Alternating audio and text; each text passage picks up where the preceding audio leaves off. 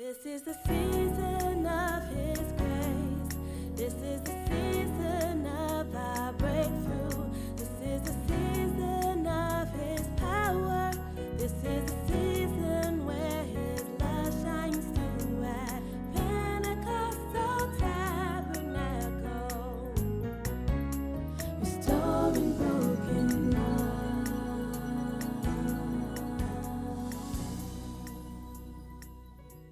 Jeremiah chapter 29, verses 10 through 14. And Daniel chapter 9, verses 2 through 5 and 20 to 23. And if you have a device, I'm reading from the New Living Translation. Jeremiah 29, verses 10 to 14. Daniel chapter 9, verses 2 through 5,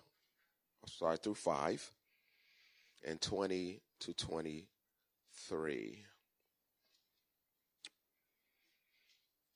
And the one thing I want you to keep in mind, we were talking about how to be a man of God and what a man of God looks like. And we're going to pause. And the reason why we're going to pause is because of the fact that we are heading into our consecration, beginning on our Lent season consecration, beginning on March 1st, which is Ash Wednesday, and it will go through Easter, which is April the 16th.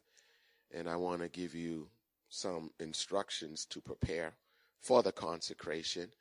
And then we'll get back to our series. Let me see. I just want to,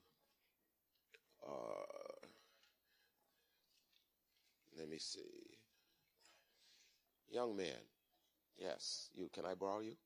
Okay. I'm going to borrow you in about 15 minutes. Okay? Don't worry. It pays. Jeremiah 29, verse 10 through 14, New Living Translation. This is what the Lord says. You'll be in Babylon for 70 years. For 70 years. But then I will come and do for you all the good things I have promised. And I will bring you home again. For I know the plans I have for you, says the Lord. They are plans for good, and they're not plans for disaster. No matter what you're going through right now, it will not be a disaster. My plans are to give you a future and a hope. In those days, when you pray, I will listen. If you look for me wholeheartedly, you will find me. I will be found by you, says the Lord. I will end your captivity, and I will restore your fortunes. Praise the Lord. During the first year of his reign, I, Daniel, learned from reading the word of the Lord as revealed to Jeremiah the prophet that Jerusalem must lie desolate, must be abandoned, must be a mess for 70 years. So I turned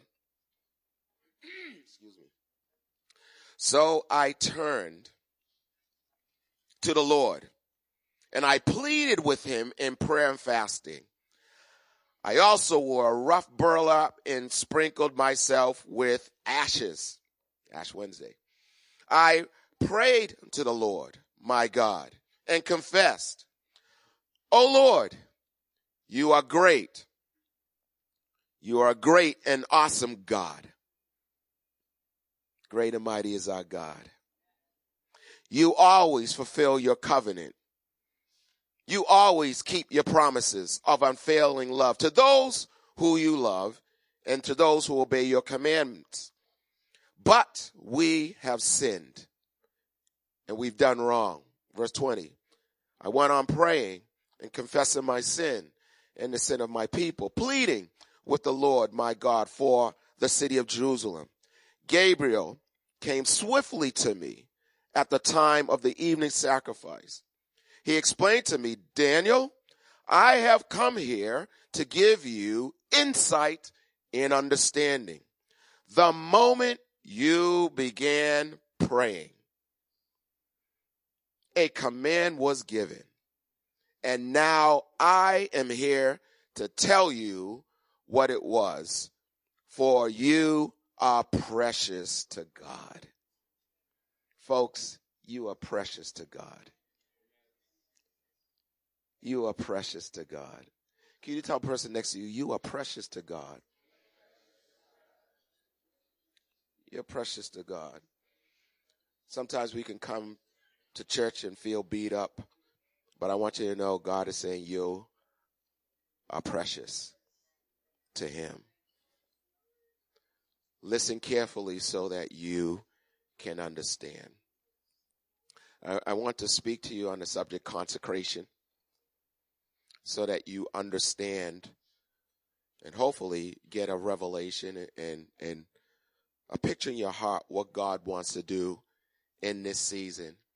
As you know, we are celebrating our 90th year and as a church, praise the Lord, by his grace.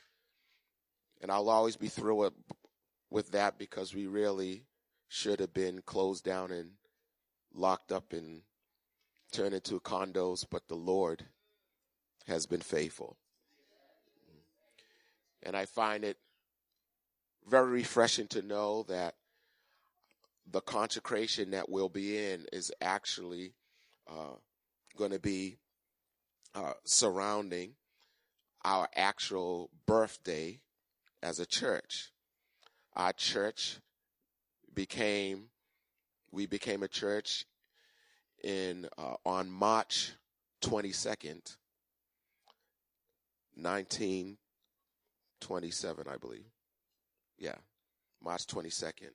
So though we'll be celebrating and partying and having a good time in October, the actual date is going to be on March 22nd. And so we're going to have a mini celebration on March 19th. So mark your calendars.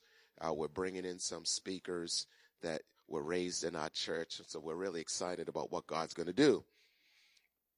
But in the midst of our celebration is the consecration. The word consecrate, and I think I will borrow. Can I borrow my buddy here? Your name is Elijah? Oh, that's a good name. Elijah, my God. Yes, I know. I didn't want to call him Rachel's brother because I know he has a name. Seeing that I didn't know his name, I just said my brother. But Elijah, Jehovah, my God is the Lord. And so the word consecrate means to set apart for God's use. To set apart for God's use. And so it is a season where if Elder Cameron, if you could stand up over here. It is a season where, where we have a lot of things that are holding our attention. Amen. A lot of things, TV, videos, social media, holding our attention. And during this season, we have decided that we will set ourselves apart from stuff and so that God can use us. Okay?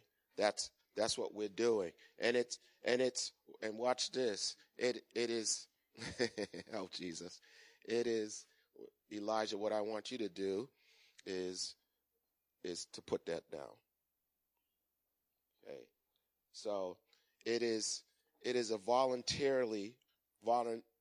us volunteering to put stuff away as opposed to God prying things out of our hands, and we set ourselves apart and we turn ourselves to God so that God can use us.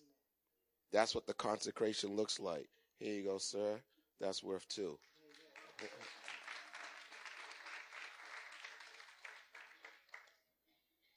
That's what consecration means. It means to make sacred, to make set apart. I make myself set apart for God's use.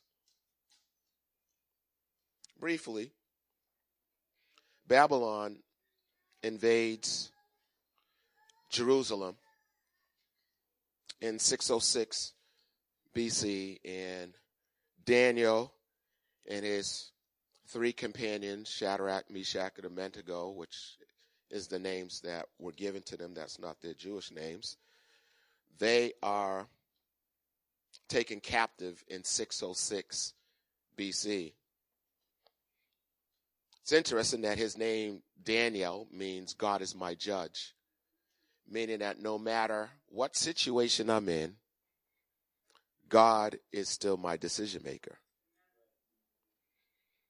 He is taken from Jerusalem, meaning the city of peace, and he is taken 900 miles away to Babylon, which means confusion. We can be so far away from peace, we're wondering, is there any way that we're going to get back to that place? Now, you need to understand that the average Jewish person during that time probably never traveled 30 miles away from their place of birth. So you're talking about 900 miles that you have been taken away from your home. Ezekiel was also a part of this deportation. Are you following me so far? And the power of Ezekiel is that as powerful a man he was who was prophetic, he never saw his homeland again.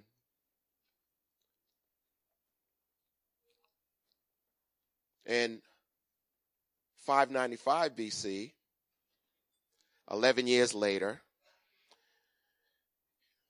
the mindset of folks is sooner or later we're going to get out of out of Babylon, and we're probably going to get out pretty soon. It's been 11 years. It's been a decade. And Jeremiah rises up and says, you're going to be here another 59 years. He told them, you're going to be here in Babylon, so you might as well pray for the peace and blessings of Babylon, because you're going to be there for a while. Build houses, have children, have grandchildren. You're going to be here for a while. Of course, false prophets came up and said, no, that's not true. 11 years go by, and that's when Jeremiah says, you're going to be here for 70 years. But we know God knows the plan he has for you. Babylon comes in again for a second invasion. And then they came in finally in 586, 20 years after Daniel was taken captive. And this time they burned Jerusalem down to the ground and destroyed the temple. So you can imagine 20 years going by, and you get news that your home city has been destroyed. And you're saying to yourself, will God ever fulfill his promises? Are you with me? Will I ever get back to that place? Another 70 years goes by. Daniel, my guess is Daniel, he's probably taken a captive of Babylon somewhere around 16 years old. So let's say he's now 86 years old. 70 years go by. And while he's reading the word, he notices Jeremiah's prophecy. And he realizes, whoa, I've been here 70 years. Could it be that this is the time that God gets us out of here?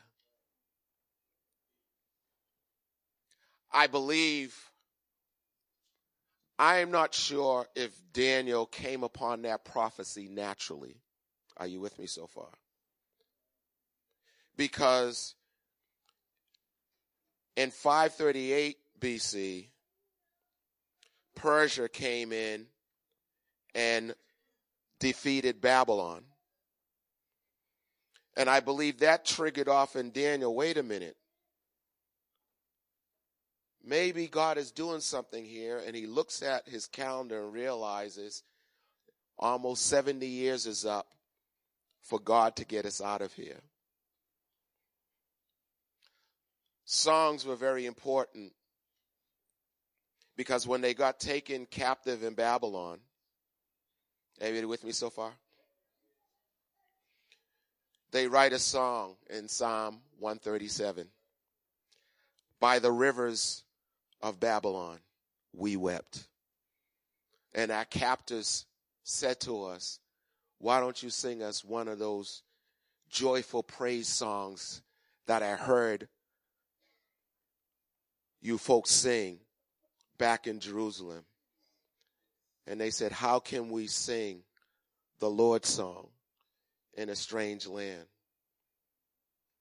And probably what broke their hearts is that it says, by the rivers of Babylon. By the rivers of Babylon. I believe what broke their heart is, you may not know this, but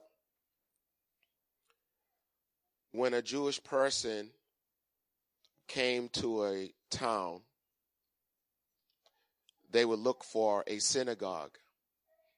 And a synagogue could only be constructed if there were like about 5 families around there.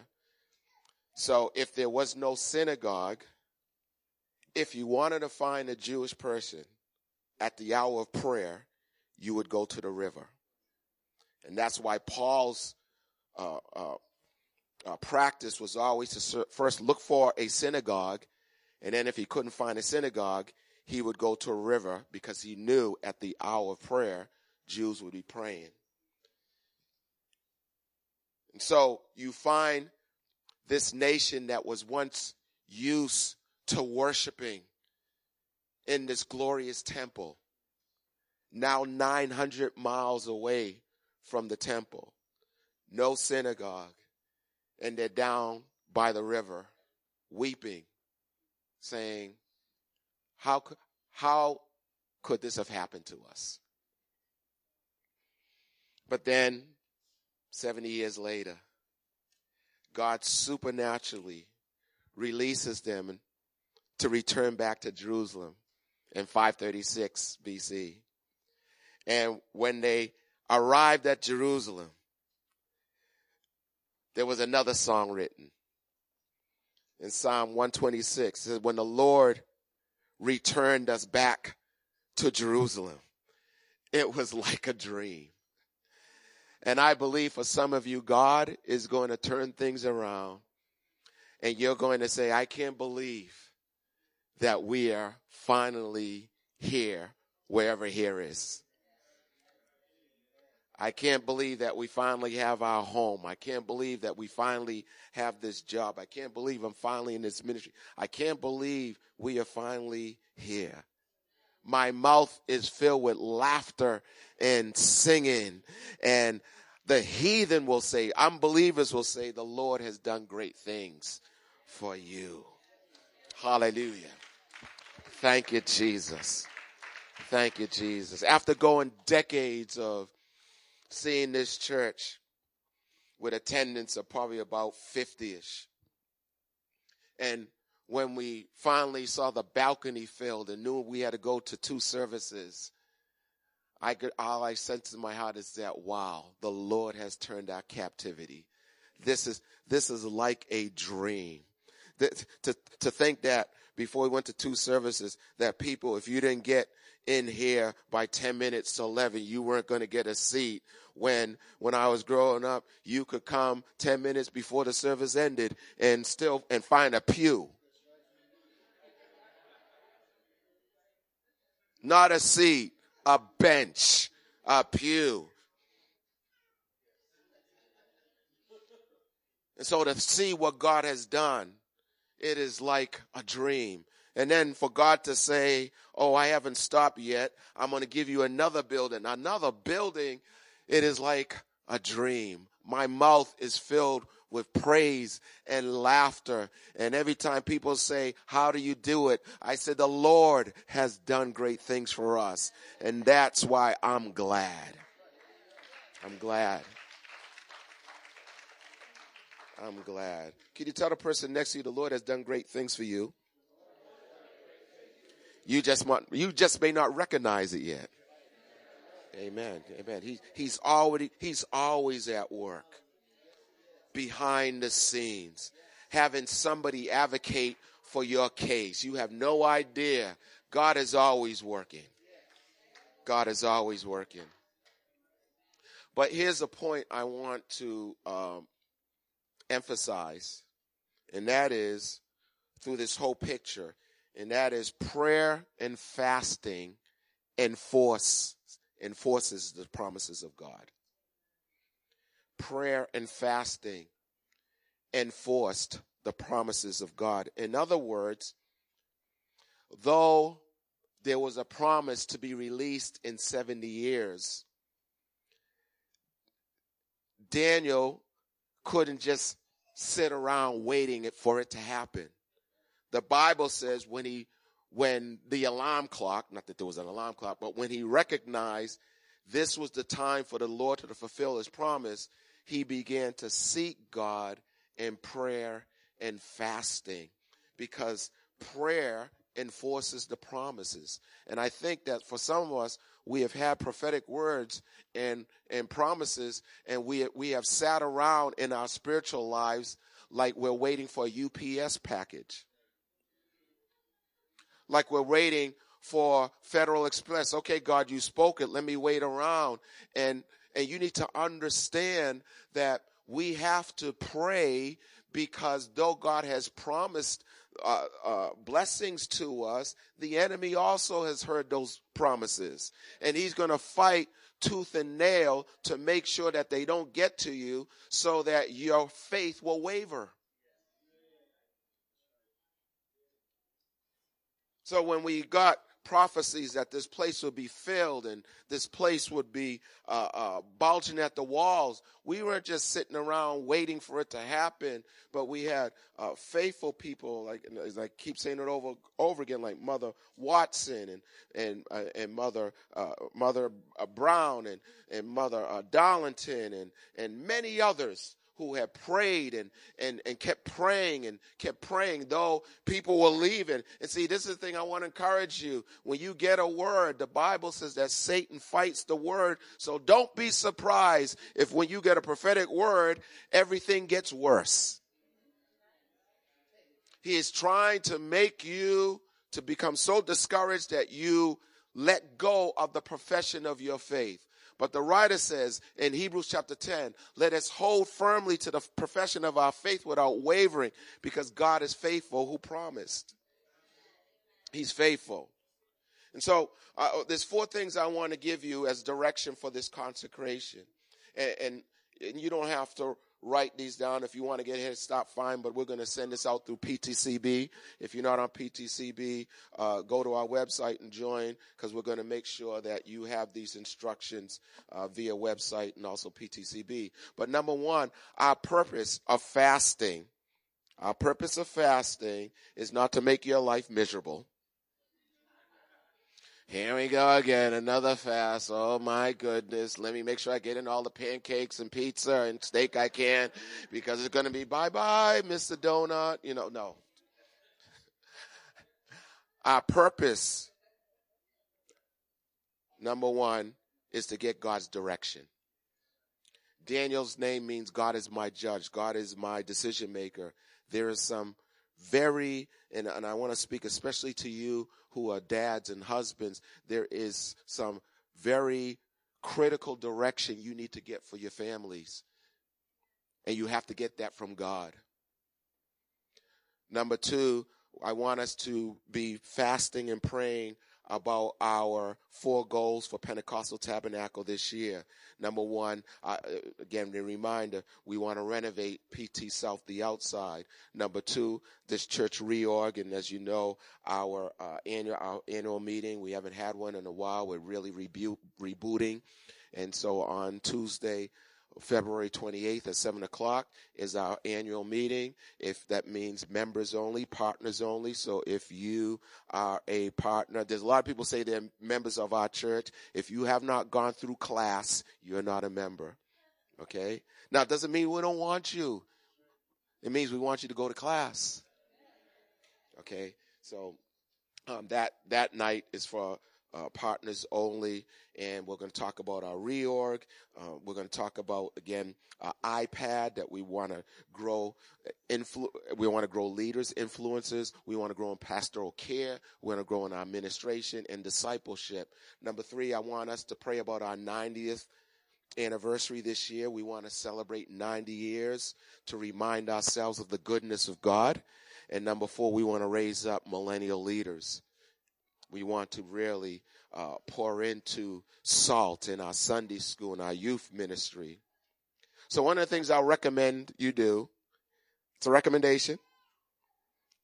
You don't have to do this. Okay. Did I say it's a recommendation? Okay. Recommendation I have for you is try to avoid social media, video games, and TV during the fast. Woo!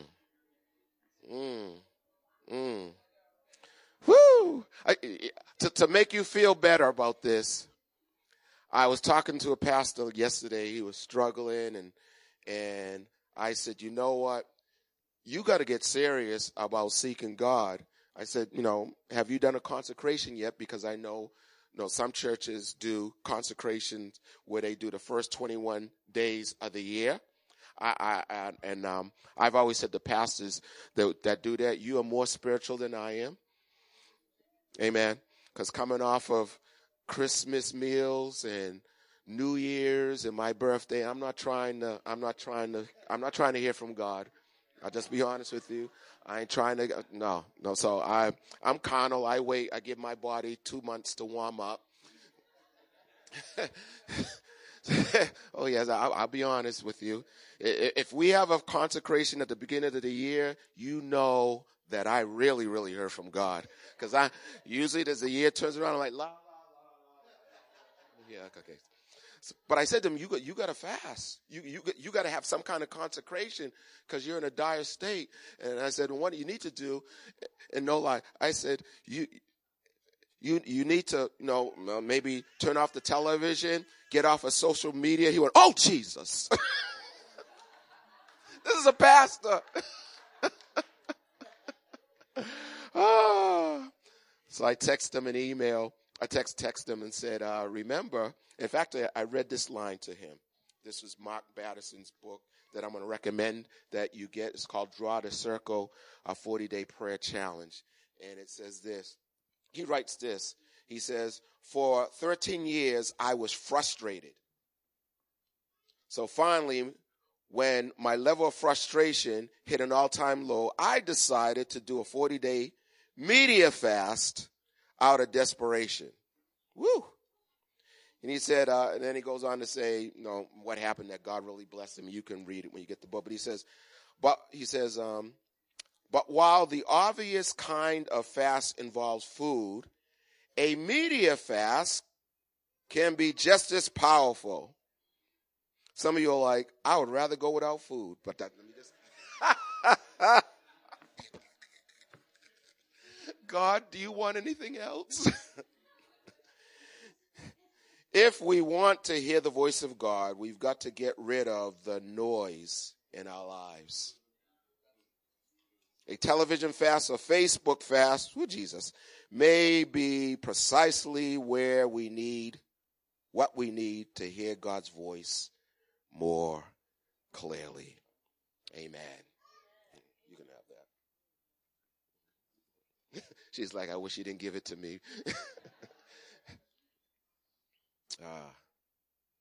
I was reading a chapter of Spiritual Disciplines by Adelaide Calhoun. Did I pronounce her name right? Adele Calhoun. Reverend Jeff knows her. And one of the spiritual disciplines she writes about, there's about 65, something like that in this book, but she writes about the discipline of silence. Woo, I was under conviction. So I'm going to read it for you so you can be just as convicted. She writes this: silence challenges our cultural addiction to amusement, words, music, advertising, noise, alarms, and voices. Woo, addiction. When we come upon silence, we feel it.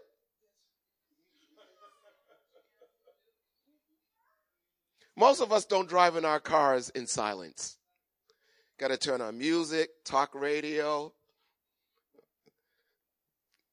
People don't like me right now, but that's okay. We break the silence of travel with our iPhones, our Samsung, the silence of the evening hours with our TV, our computers. Every part of our life is inundated with words. Urgent words, random words, trivial words, hurtful words, managing words, even religious words, and on and on. In the midst of so many words, it becomes difficult to know which messages are really important and which ones need to be remembered. Could it be that what we need is time alone with God and a lot fewer words? Do we need to put up a do not disturb sign and learn what it is to be available to God alone? We need to realize that the world can go on without us for an hour or for a day and even longer. Some of us are addicted to the beep, click. As soon as we got to notice. It's quiet in this Pentecostal church. We don't. Let me look at the clock here. No. Let me have you preach to your neighbor. I want you to say this next point. Turn to the person next to you and say, my friend, we don't need to respond to every word and every request that comes our way.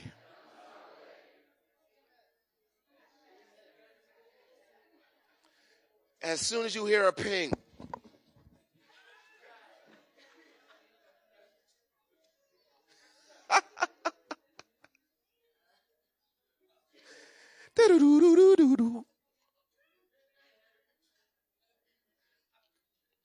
the discipline of silence invites us to leave behind the competing demands of our outer world for time alone with Jesus.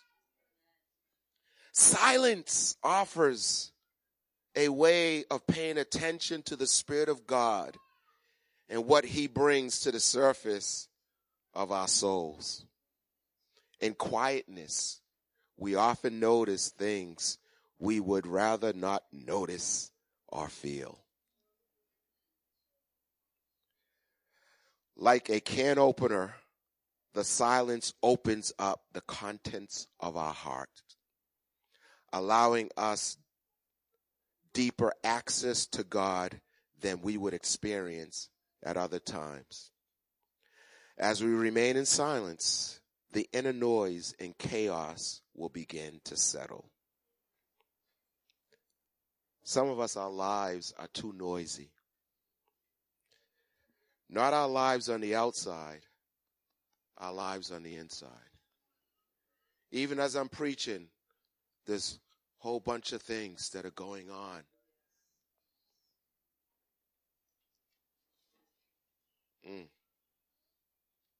In fact, she says most of us will forget what I've spoken by the time you hit the parking lot because there's so much noise in our lives.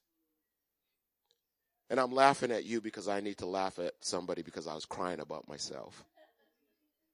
Because I realized my life, I got to have noise. I drive to church, I'll put on a sermon, talk radio. I mean, I have to have some worship music, something. I can't just sit in the car by myself with nothing.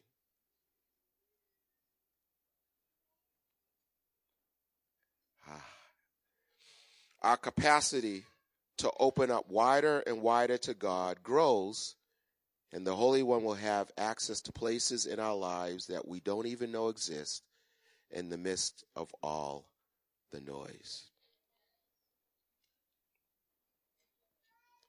I want to encourage us during this time to silence the noise that's going on in our lives. And we'll let the Holy Spirit let you decide what you need to do to hear his voice more clearly. And my guess is the more desperate you are, the more you're willing to do to hear his voice. 2 final points. Let the Sunday school students leave. Pastor China said something that struck me when she was here. She said, there's immunity in community. There is immunity in community. You get protected from a whole lot of stuff when you're in community. Pastor Chandler said something a few years ago. I don't think it was originated by him, but it really struck me. He said, we learn in isolation, but we grow in community. I learned a whole lot about marriage, but when I got married, I grew a whole lot. So this is what I want to challenge you to do. Are you with me so far? I'm going to encourage you during this season of fasting to fast in community. Okay, so let me put it this way. Our fast begins on March 1st, and it ends on April 16th. Are you following me? Everybody following me so far? What I want you to do is to pick 21 days within that 40-day period. Okay? 21 days straight.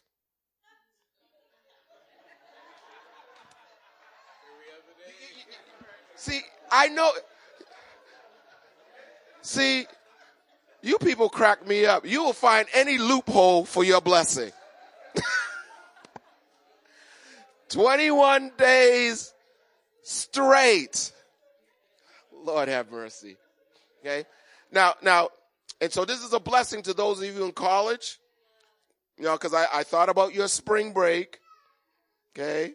And I didn't want to have you fasting in the middle of your spring break because you probably wouldn't. So we want to make sure that you choose a 21-day period, anyone you want. Are you following me so far? Now, this is the thing. I don't want you fasting by yourself. I want you to fast in your community. Meaning, for example, the praise and worship team, they're a ministry, their community. They could fast at the same time. I'm not saying you should. The Sunday school teachers, they can fast at the same time. Are you following me? If you have a small group can fast at the same time. Are you following me? Another thing is families can join each other and fast. So, for example, maybe because, and many of you know, if you didn't know, but you probably know now, Lady Carmen and Elder Anita, they're sisters. So maybe the Ray family and the Greene family will fast together. Okay? Or maybe there's a family you say, you know what, I don't know such and such a family that well. Let me ask them if they want to fast along with us. Okay? So you can, whatever group you choose to fast with, fast. But make sure it's a community, not just you and your buddy, but a community. And it will be interesting to see what God does with that ministry or with that small group or with those families at the end of the 21 days. I'm convinced that this is going to be one of the greatest seasons of seeking the Lord in the history of this church. I believe that. And the reason why I believe that, number one, because it's our 90th. And I feel like God is about to put us on a fast track. I'm believing God to break off some bondages. I'm really believing God for some supernatural healings. I'm just believing God. I want to encourage you to do this.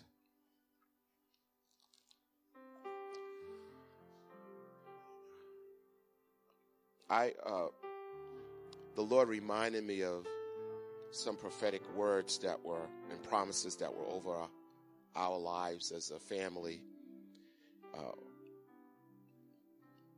as well as the church. And I would encourage you to write down some of the promises God made to you. And like Daniel, go back to the Lord and pray those promises. Daniel, I imagine, went to the Lord and said, God, you said after 70 years, we'll be released to go back to Jerusalem to build your temple. You said that, Lord. And I believe he prayed into that. And it was because of his intercessory prayer, God moved wonderfully. In the book 40-Day Challenge of Prayer by Matthew Barnett. Is it Matthew Barnett? Batterson, yeah. He says something that just blew up in my spirit. He said, prayer is the pen that writes history. Whew. Ain't that? Whew.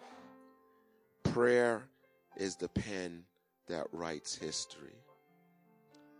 And I believe that God wants to change the history of our families and our church. If he can find an intercessor, somebody who says, like Austin is playing right now, I'm going to come away with you. I'm going on vacation with the Lord. I want to encourage some of you. You take days off to go to the doctor. You take time off to, my goodness, to go to the Department of Motor Vehicles. You take time off to go to the dentist. How about taking time off to be with Jesus? Imagine how Jesus would feel and say, you mean you're taking a half a day not to catch a flight for your vacation, but you're taking that time off to be with me? Imagine his response to you saying, Lord, for this half a day, this gets turned off, I'm unplugging, and it's just you and me. You have me. For this half a day, I'll be working on a project. You get this time. I'm going away with you. I have my notebook. I have my iPad on airplane mode so that I can record what you say to me. Heavenly Father, we are so grateful for your presence here. And in the quietness, you are trying to get our attention. Holy Spirit, many of us, without realizing it, we are on the precipice of one of the greatest seasons in our lives. And you are calling us to come away with you. you desire so passionately to speak to our hearts. Words that will determine history. Words that will determine where you want to take not only us, but our children and our children's children. For some of us, Lord, you want to speak to us about life partners and careers and callings in this moment of setting ourselves to seek you. Holy Spirit, I ask you that this time next year, I'm asking you that this time next year, that we will look back on this season, this 2017 consecration, as an epic moment in the history, not only of this church, but of our personal lives. I pray, Father, that we would tell our children and grandchildren, it was that time that I set aside to seek God. That changed everything. And so, Spirit of God, we honor you for your presence here. We honor you, Lord, for what you have started. Father, show us the community that we should be consecrating with.